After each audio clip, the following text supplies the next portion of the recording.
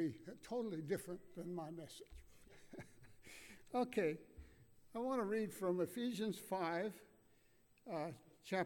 verse 8 through 14. For you were sometimes darkness, but now you are light in the Lord. Walk as children of light.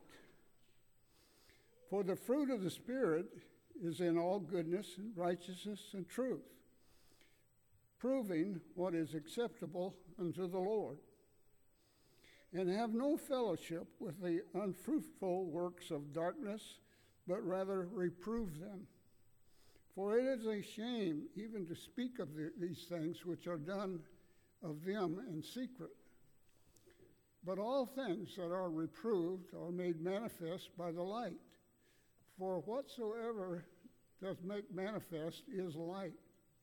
Wherefore he saith, Awake, thou that sleepest, and arise from the dead, and Christ shall give thee light. So as Christians, as I see in this, that we become different, not in a physical way, but we become different because the Lord's wisdom guides us. And I look around me today at things going on in this country, and boy, there's some people out there in the dark, that's for sure. And things that are going on are, people need wisdom and need light, but they're not looking in the right place for it. And that would be with the Lord. Let's pray. Dear Father, we thank you so much for this beautiful, glorious day that you've given us. We thank you, Lord, for the wonderful, wonderful blessings that you bestow upon us. We thank you, Lord, for each and every one that's here today. And we pray, Lord, that we may glean from this message and that we might grow in the wisdom that you provide for us, Lord. We thank you and we praise you in Jesus' precious name. Amen.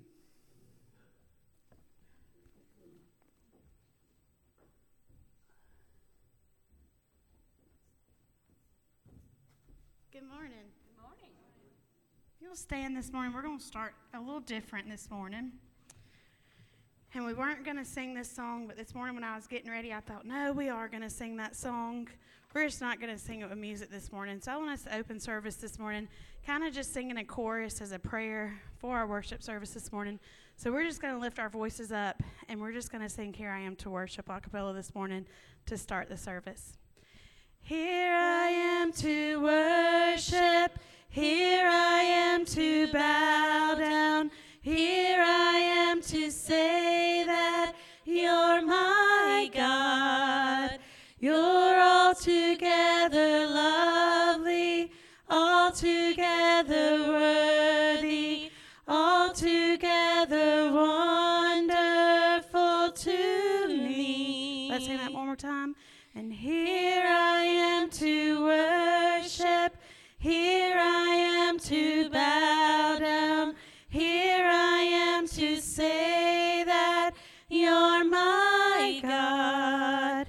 You're altogether lovely, altogether worthy, altogether wonderful to me.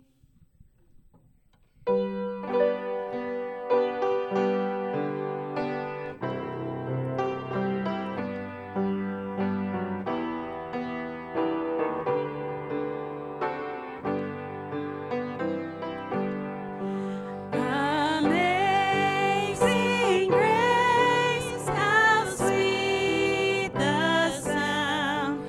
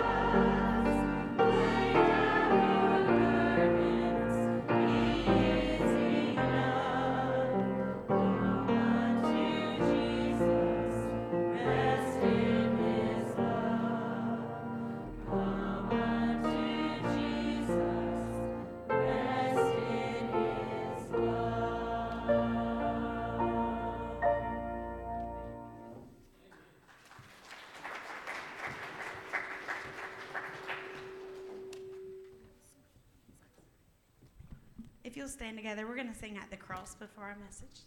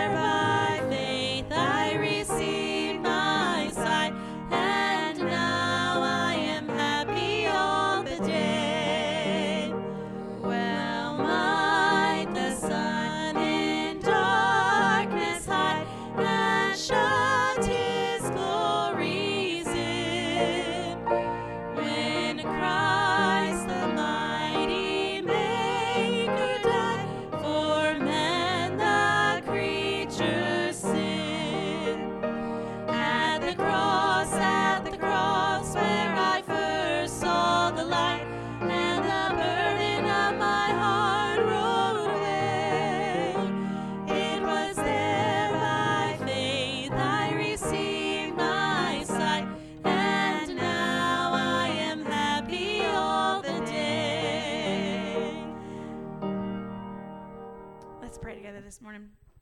Dear gracious Heavenly Father, God, thank you so much for allowing us to come into your house and worship this morning, God. Lord, thank you for just a beautiful day and for allowing us to see your light not only shine brightly outside, but allowing your light to shine through people too, God. Lord, none of us are worthy and all of us fall short of your glory, God, yet you still want to use us to shine your light to others, God. So, Lord, this morning, may we come into Jesus to rest in his love, God, and know that he is enough, and we will never be enough, but with him we are, God, and that you long to use each and every one of us. Lord, we thank you for the price that was paid at Calvary and the precious gift of salvation, and if there's anyone who's not accepted that gift, we pray that today will be their day of salvation, God. Lord, be with us and continue to prepare our hearts to take communion this morning, God, and just be with us and open our eyes and our ears as we dive into your word this morning. Be with our children's workers and children's church and nursery. We love you and praise you and thank you. In Jesus' name I pray. Amen. Children are going to children's church with Miss Vaughn in the back.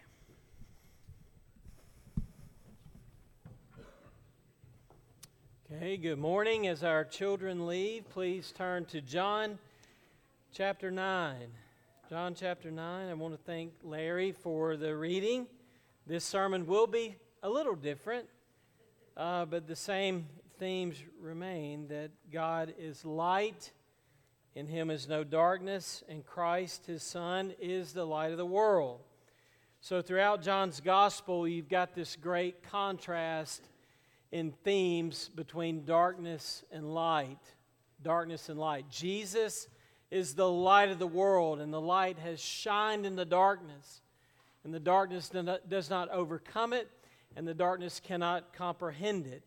So with that in mind, throughout the Gospel of John, you have this battle between light and darkness and how all of that unfolds in the life of Jesus. So last week, we looked at this sixth sign in John's Gospel, and we made three particular points related to the aspect of his light. Number one, his light is necessary. Without His light, we remain like the blind man who was born blind, natural at birth. Without the light of Christ to illuminate us and to give us life, we remain in darkness and in death. So that was the necessity of His light. Then we saw the purpose. The purpose of light was to lead to worship and to see Jesus for who He was and is. And then we looked at the radiance of His light, the effect of His light. And so we talked a good bit about those 3 points last week. And so I've got 2 more today, and that's the pathway of His light and the permanence of His light. So a lot that I'll say this morning is a continuation of what we looked at last week. So to get us into the Bible, into some text, I want to read John 8:12 first, okay? Because all that's in John 9 with this 6th sign is a demonstration of what Jesus says in John 8:12. So let's go there first, and then we will be back in chapter 9. And I'm not going to read the whole narrative today, but I'm going to begin with verse 24 in chapter 9 and make our points from there. So reminding us again in John 8:12, it says, Jesus spoke to them, saying, I am the light of the world. I am the light of the world. He who follows me shall not walk in darkness, but shall have the light of life. So who He is? The light of the world. What He calls us to do? To follow Him. And as we follow Jesus, we are walking in the light that He has and that He is. So in John chapter 9, Jesus performs this very gracious and powerful miracle. He sees a young man who's been blind from birth. He initiates this contact. He does not leave this man in his condition, but Jesus moves towards him and tells him what to do. And in moving toward the man, Jesus declares again that He is the light of the world.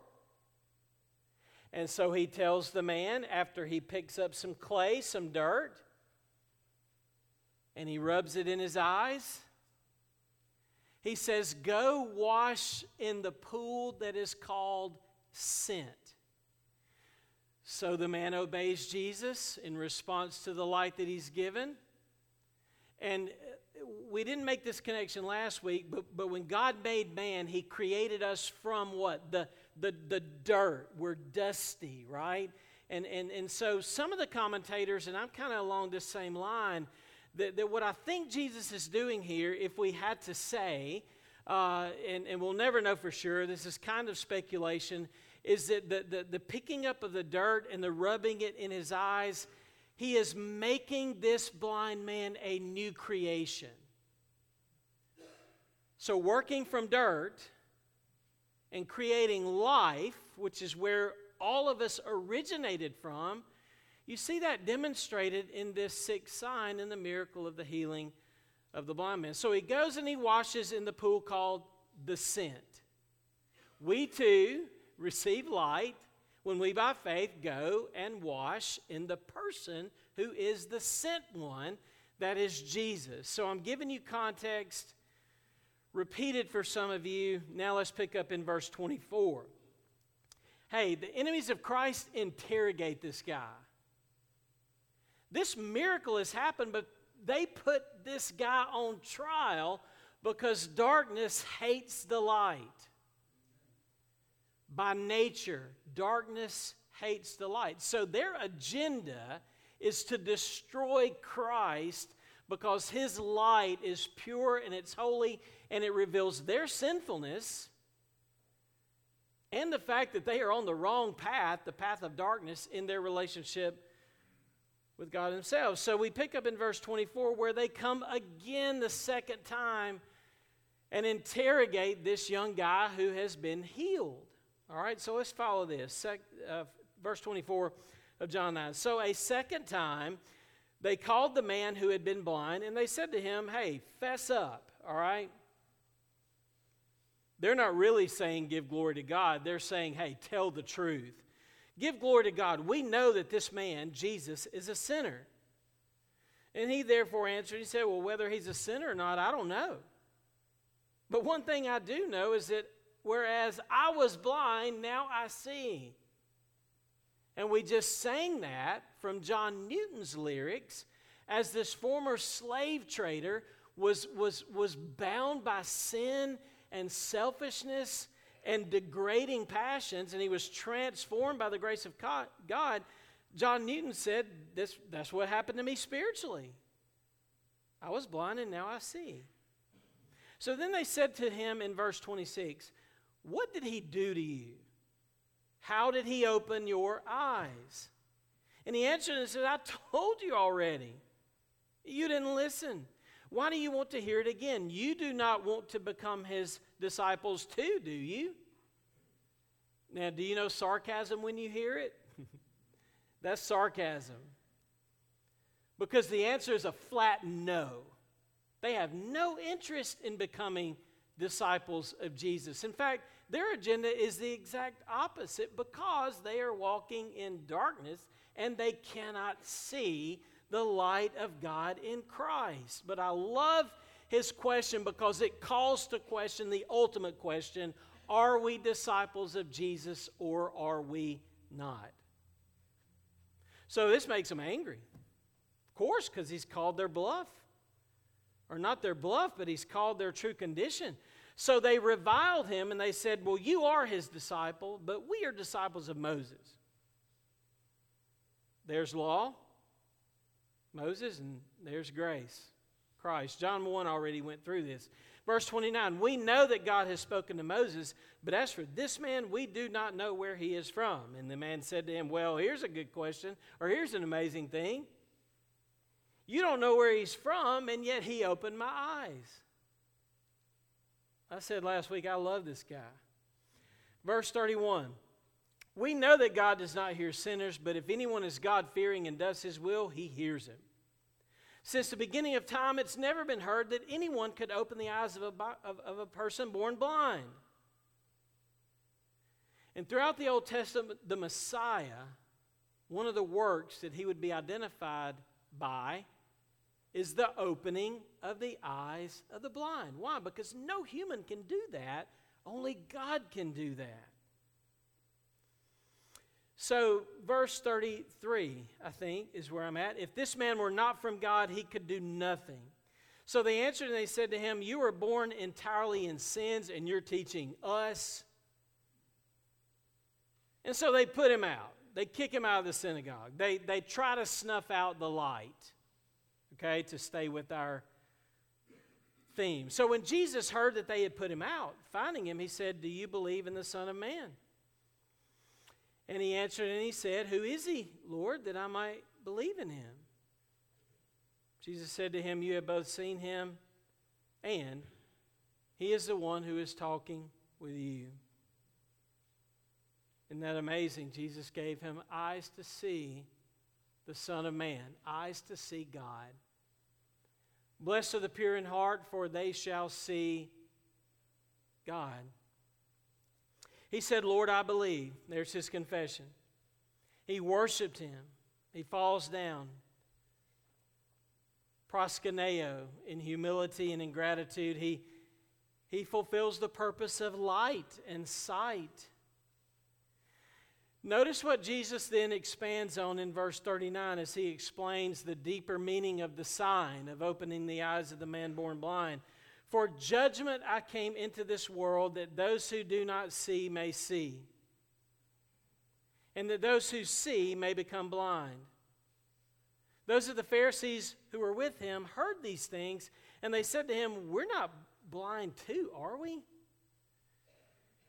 And Jesus said to them, in what is a difficult for us to grasp statement, if you were blind, you would have no sin. But since you say, quote, we see, your sin remains.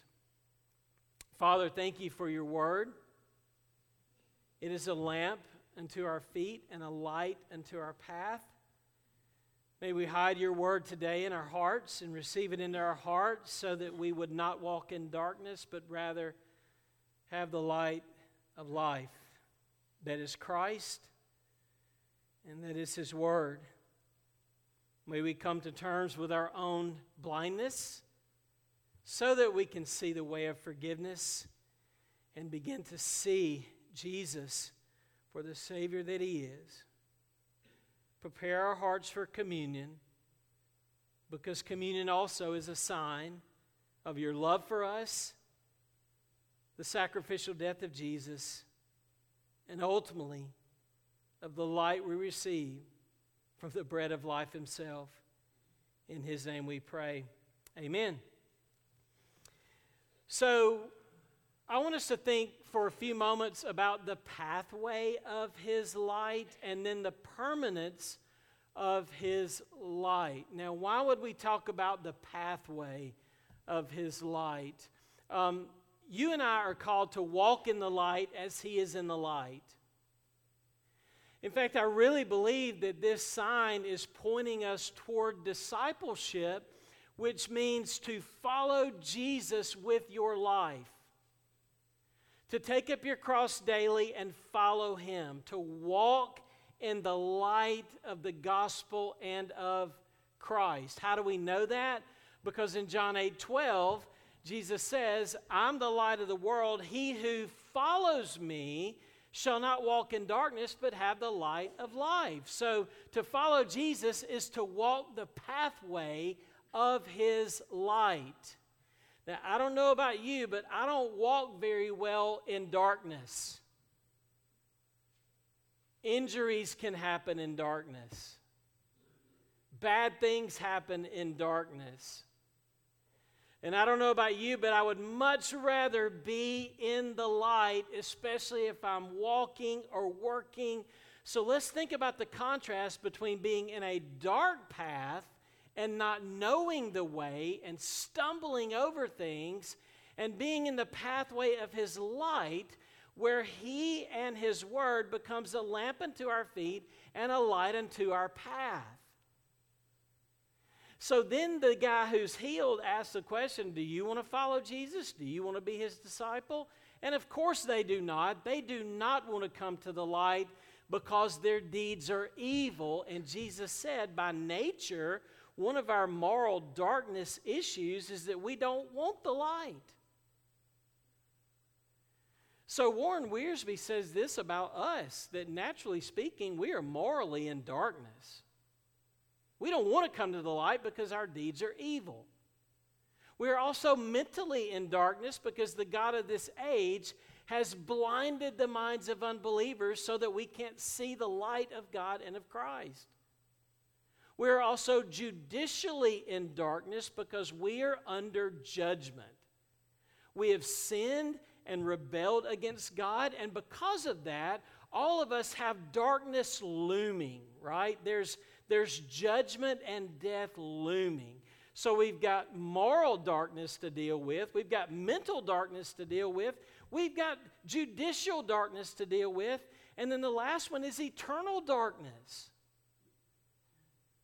That the prince of darkness comes from eternal darkness, and to be cast away and alienated from God forever would be to dwell in utter darkness forever. So if my issue is blindness and darkness, mentally, morally, judicially, and eternally, I've got a question. Where can I find the light? Man, yesterday my wife and I, we tried to have a moving sale. The wind was terrible.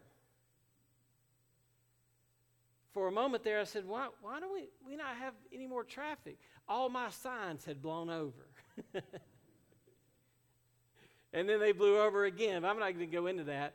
But it was chilly, and it went well, but we didn't sell everything, which was my idealistic goal. But I noticed yesterday morning, it was so chilly and so windy, I kept gravitating toward the sunlight. It really made that much difference. We have a new remote control for our television that for some reason, Tracy's not here, so I'm going to say, I don't know why we bought a solar-powered remote control. But let's just say that that thing becomes very dysfunctional if it is not exposed enough to the light. Do I need to make the connection? That because you and I dwell in darkness, and because we also have darkness within, you and I need to dwell constantly, as often as we can, in the light and walk in the light as He is in the light, so that the light of Christ can shine in those dark places and those blind spots in my life and in your life, so that we can be changed and transformed. So let me make a few comments about the pathway of His light. His pathway, His light is a pathway of confession. I'm going to make a few subpoints here about walking in the light. And all of these are from other places in the Bible that talk about walking in the light. That 1 John chapter 1 passage that says that if we walk in the light as He is in the light, that our lives will be affected and changed so much that none of us will ever say, there is no darkness in me. God is light, and in Him is no darkness, but newsflash for you and me, we are not God. As tempting as it is to want to be that. And so John then says that if you claim to have no sin, that you are lying. And what you need is to walk with Him in His light. And as you walk with Him, one of the things that the light will do is expose in you the things you do not want to be exposed, which are your sins.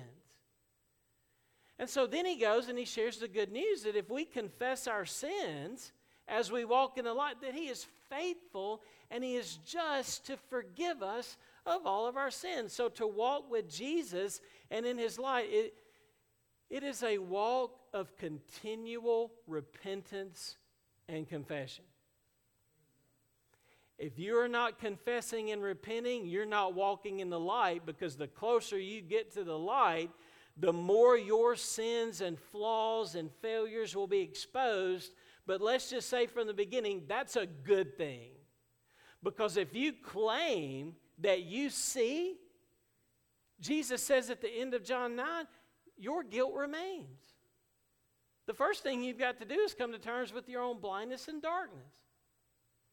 Man, Wednesday night, Jamie Wynn, he spoke to us about his ministry in New Bedford, Massachusetts. And Jamie is such a humble, kind guy, such a Christ-centered guy. I've always looked up to Jamie, even though he's much younger than me. But long story short, one of the things that he shared with us is that when God moved him from Douglasville, Georgia, in his staff position here and put him on the mission field up there, one of the things that God exposed in his own heart and life was his own self-righteousness.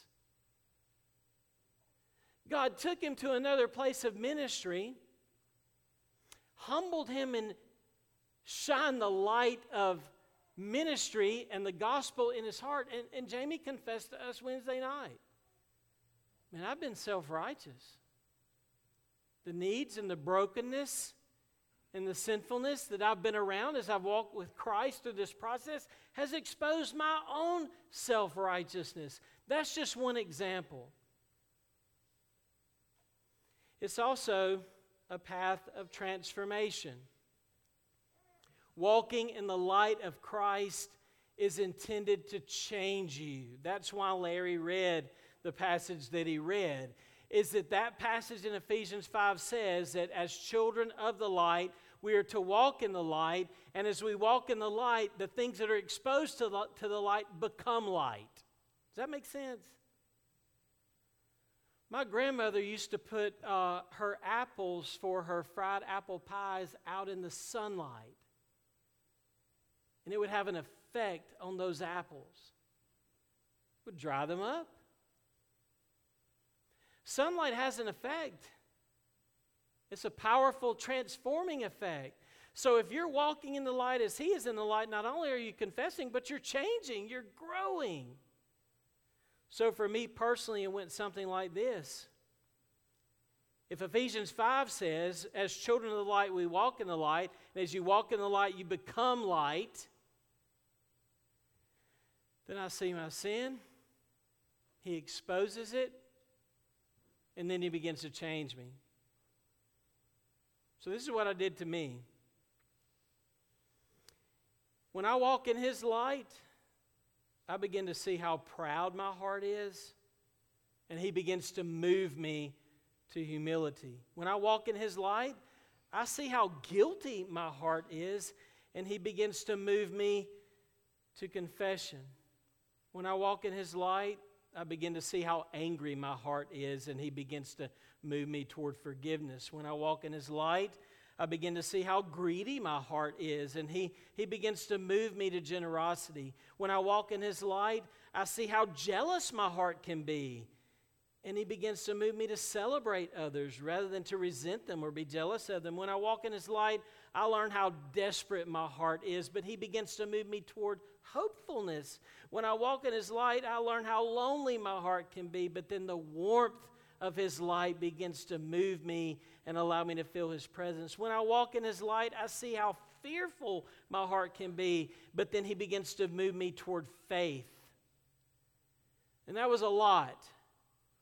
But it basically says as you walk with the light and He exposes who you are, then He begins to change who you are to be more like the light that is Christ Himself.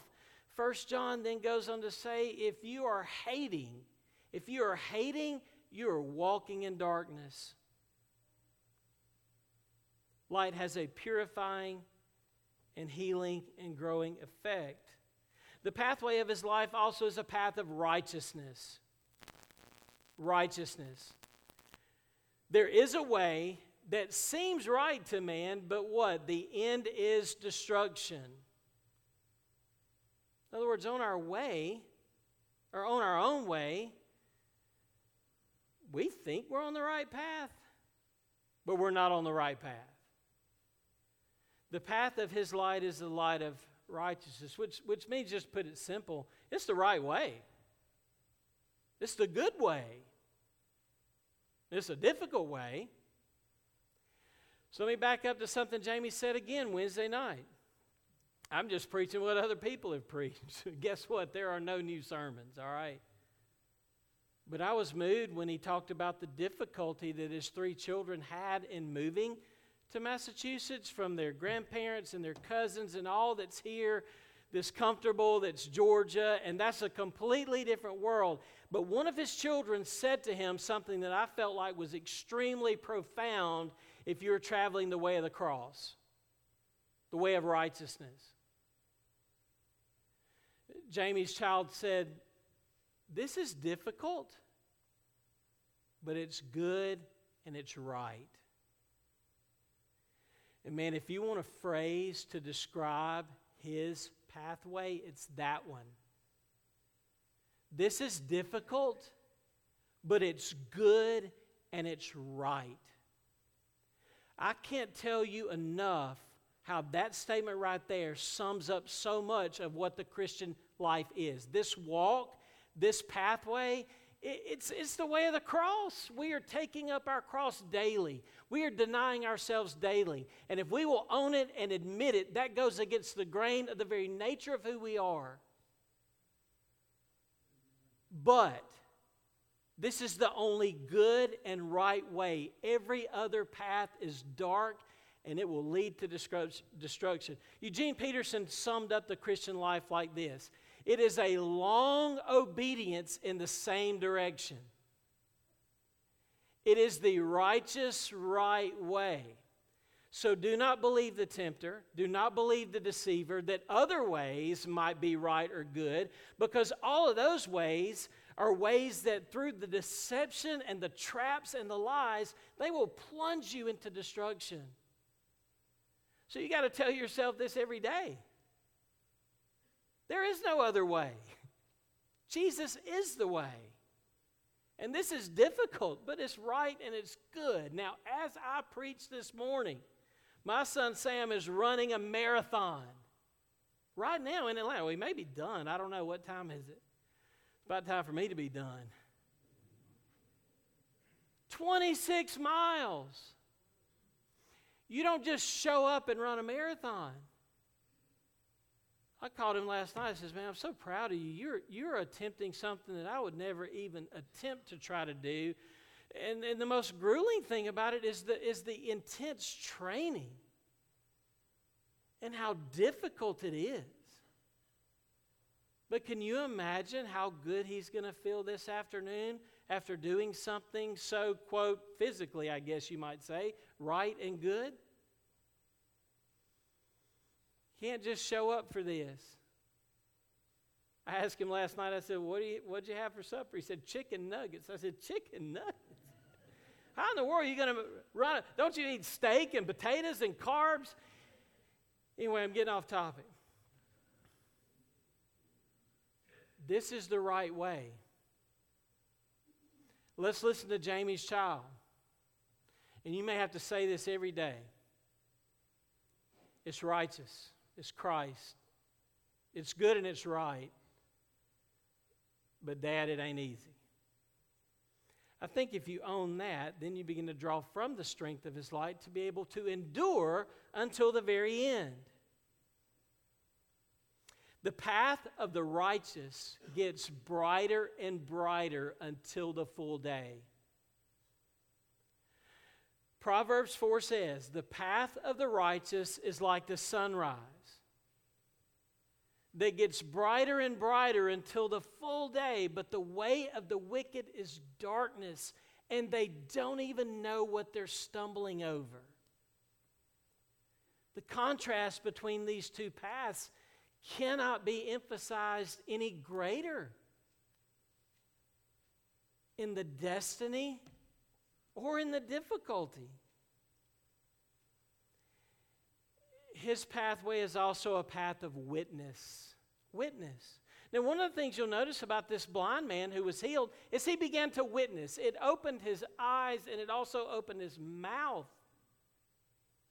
He began to testify to who Jesus was. In fact, his testimony was obvious evidence that they were in the wrong and that Jesus was the right one. And he kept saying it. Look, y'all are dancing around this thing and spinning this thing around, but the truth of the matter is I was blind and now I see. We can only be lights if we're walking in His light. And we are called to be the light. What does that mean? That means to be a witness. Now, oftentimes I've been so daft and confused that, early evening, I'll still have my headlights off driving, which is very dangerous. And someone will flash their lights at you. They flash their lights at you not just because when your lights are off, you can't see, but they flash their lights at you because if you don't have your lights on, they can't see you, right? There's two reasons. So we are to walk in the light so that our light can shine, so that others can see the light of the glory of God in our lives and glorify our Father in heaven. If I'm not walking in the light, then I can't reflect the light that is Jesus to be a witness to others, to point them to the light. So his pathway is a path of witness. And I made a note to myself, man, I am without excuse because I've had a lot of light shined into my life. From people who influenced me, pastors who taught me, man, I'm extremely culpable and accountable because I've been exposed to a lot of light. And if you'll think about the influences in your life, so have you. So have you. Other people are a source of light for us. You and I too have been blessed with this light to be a blessing to others. And then I want to say this about the pathway of his light. It's the path of victory. It's the victorious way. In other words, if I'm not following Jesus and if I'm not following His way and His light and His path, the alternative, as I said earlier, is eternal darkness and destruction. But His path is victory and it's life. So why don't I close by, and you're thinking that's a good idea, because we've still got, and let me say that His light is permanent. It cannot be snuffed out. It cannot be put out. And the light that is Christ continues to shine. Sin could not defeat it. Satan could not defeat it. Death could not defeat it. As I mentioned last week, at the end of the Bible, you find that there is a light that outshines the sun. And that we no longer need the sun in heaven, but the light of Christ, the Lamb, illumines everything. There's permanent light in eternity in God's glory. But the reason we have communion is so that we will remember and we will reflect that the only way I can walk in the light and dwell in permanent light is that Jesus momentarily had His light and life snuffed out because He became sin. He became darkness. He became unrighteousness. And God the Father pours out His wrath on His Son out of love for us, and He is momentarily in utter darkness so that you and I can dwell in everlasting light. And one of the things you might remember about the Lord's Supper, the initial one that He established, there was someone at the table named Judas. And Judas had been exposed to so much light. But there at that meal, when Jesus gave him the morsel to eat, and Judas left, fully decided to betray Jesus for silver and gold, the Bible says at that moment about Judas, as Satan entered into him, that it was night.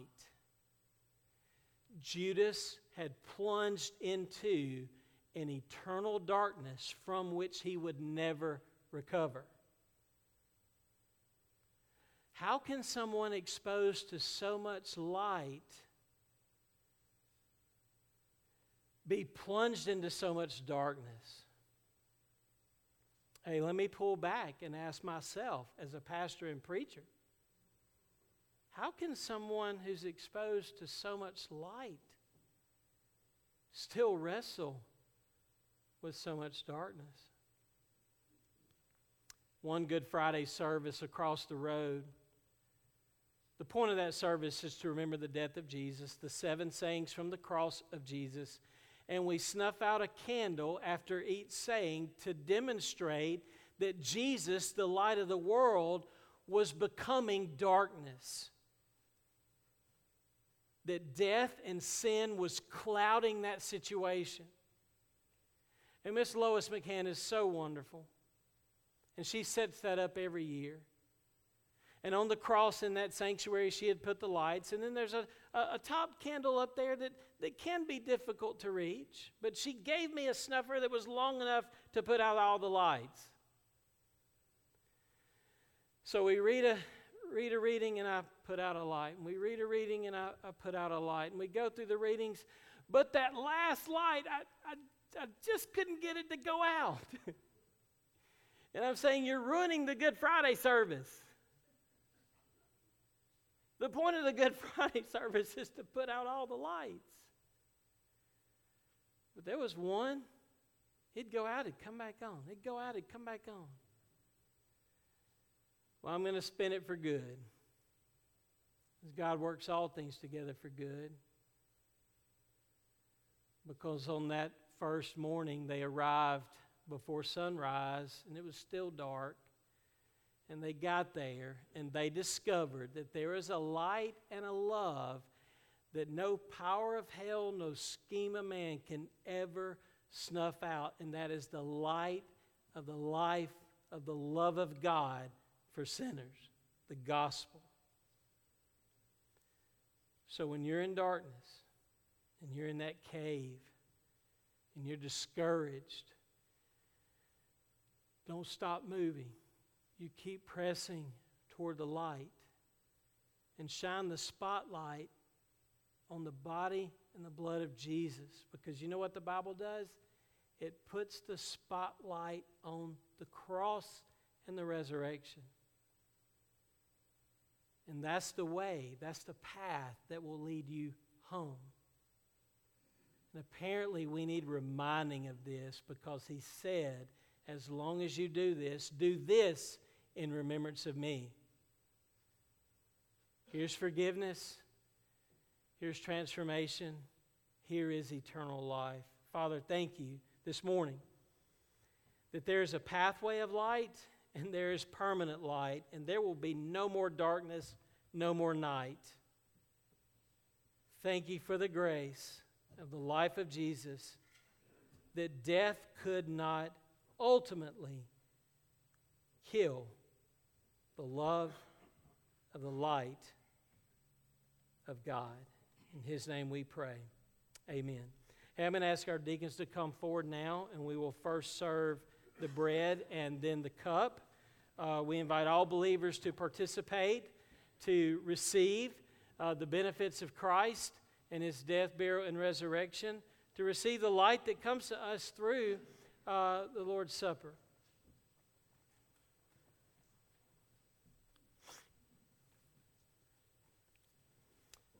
Benji Alexander, would you pray for us, please?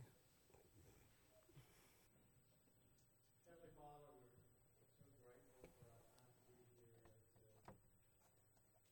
experience the truth of your word and the light that shines in the darkness. We're grateful that you've given us sight, spiritual eyes to see and to believe that Christ, the Son of God, who came and gave his life for us, that we might be forgiven of our sins and have eternal life. Father, we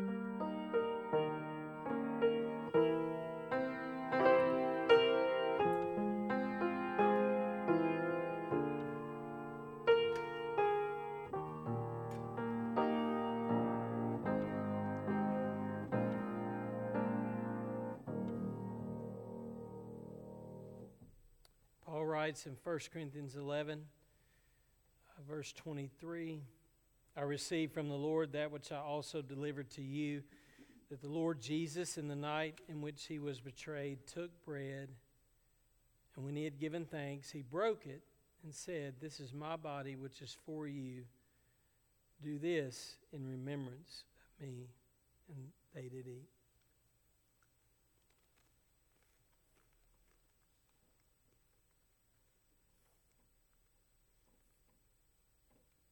Amen. Thanks be to God for the body of Christ for us.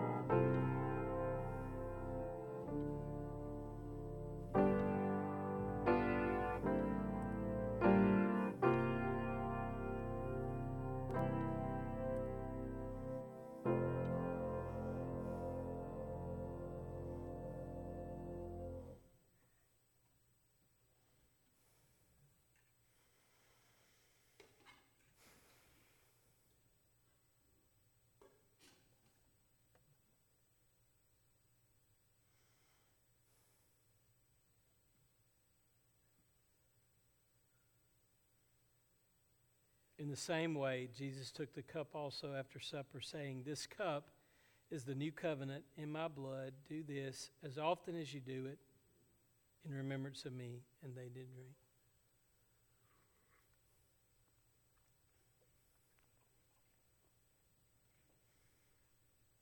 As often as you eat this bread and drink the cup, you proclaim the Lord's death until he comes.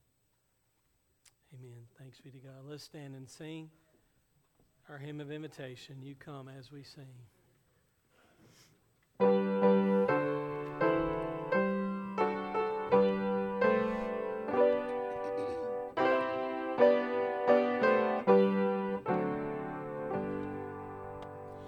I must needs go home by the way of the cross. There's no other way but this.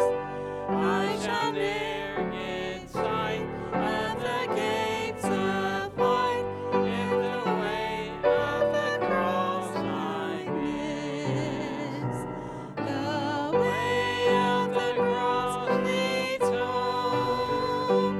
The way of the cross leads home. It is sweet to know as I onward go. The way of the cross leads home. I must needs go on in the blood-sprinkled way, the path that the Savior trod.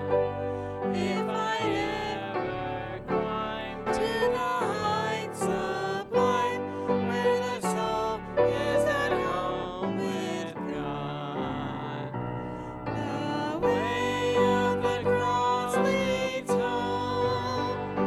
The way of the cross leads home. It is sweet to know as I onward go. The way of the cross leads home. Then I bid farewell to the way of the world, to walk in it evermore. For the Lord says, "Come," and I seek my home, where he waits at the open door. The way of the cross leads home. The way of the cross leads home. It is sweet to know as I onward go. The way of the cross leads home. Amen. Please remain standing. A couple of things I want to say before we close. First, I want to call Todd and James up. They're going to spend a week in Nicaragua starting next Friday. And not only did I want everybody to know that, but I wanted y'all to be praying for them. And we're going to close our time this morning with a prayer that God would use them and bless them greatly with Brother Ronnie Hopkins and all the things that they will be doing there. You've heard before about the ministry and the work there, and Todd and James are going to have a little over a week. I know they're grateful for the support that the church has already given financially and prayerfully, and I know there's some clothes and some things. So James, Todd, we love y'all. We're grateful that you're going, to represent us and to serve the Lord and be a light, in Nicaragua. So y'all be praying for them. And then a couple of people to pray for. So Selby Nolan, basically hospice has called the family in. Selby's 93 years old. He's at Laurel Glen, and he has been in declining health for some time. So his time here on earth is drawing short and to a close. But what a wonderful light he has been in the life of this church and his family and community. And a lot of you may not know him because he hasn't been able to attend regularly for a while. But y'all pray for Selby's family and for Selby. And then Mr. Richard Smith passed away early this morning. Now, Richard's wife is Joanne. They're relatively new here, but Richard was here last Sunday. and that'll be the last time on earth that I saw him. He was sitting right over there, and on the way out, he had a smile. He was doing real well. And not now that he's in the presence of Christ, he has a smile, and he's doing really well. But I do want us to pray for Joanne Smith and the Smith family and in his loss. He died early this morning, and his arrangements will be made later today, and I'll communicate those out to the church as best we can. To my knowledge, that's all. The parent luncheon, obviously, is right after church. Choir practice at 5. Is there anything else we need to announce? Thank y'all so much for being with us. If you're visiting, thank you especially for coming. And I guess I'll keep James and Todd up here in case y'all want to come and encourage them.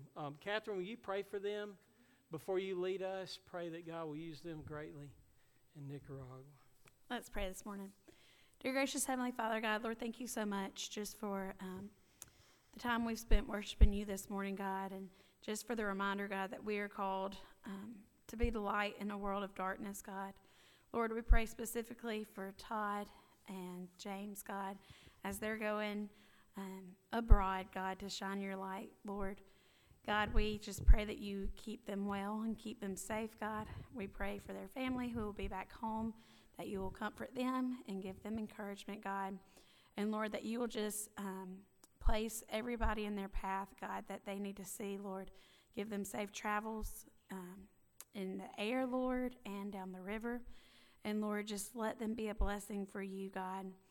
Lord, we pray for the people that they'll come in contact with, God. And we pray for Ronnie and his ministry there, God.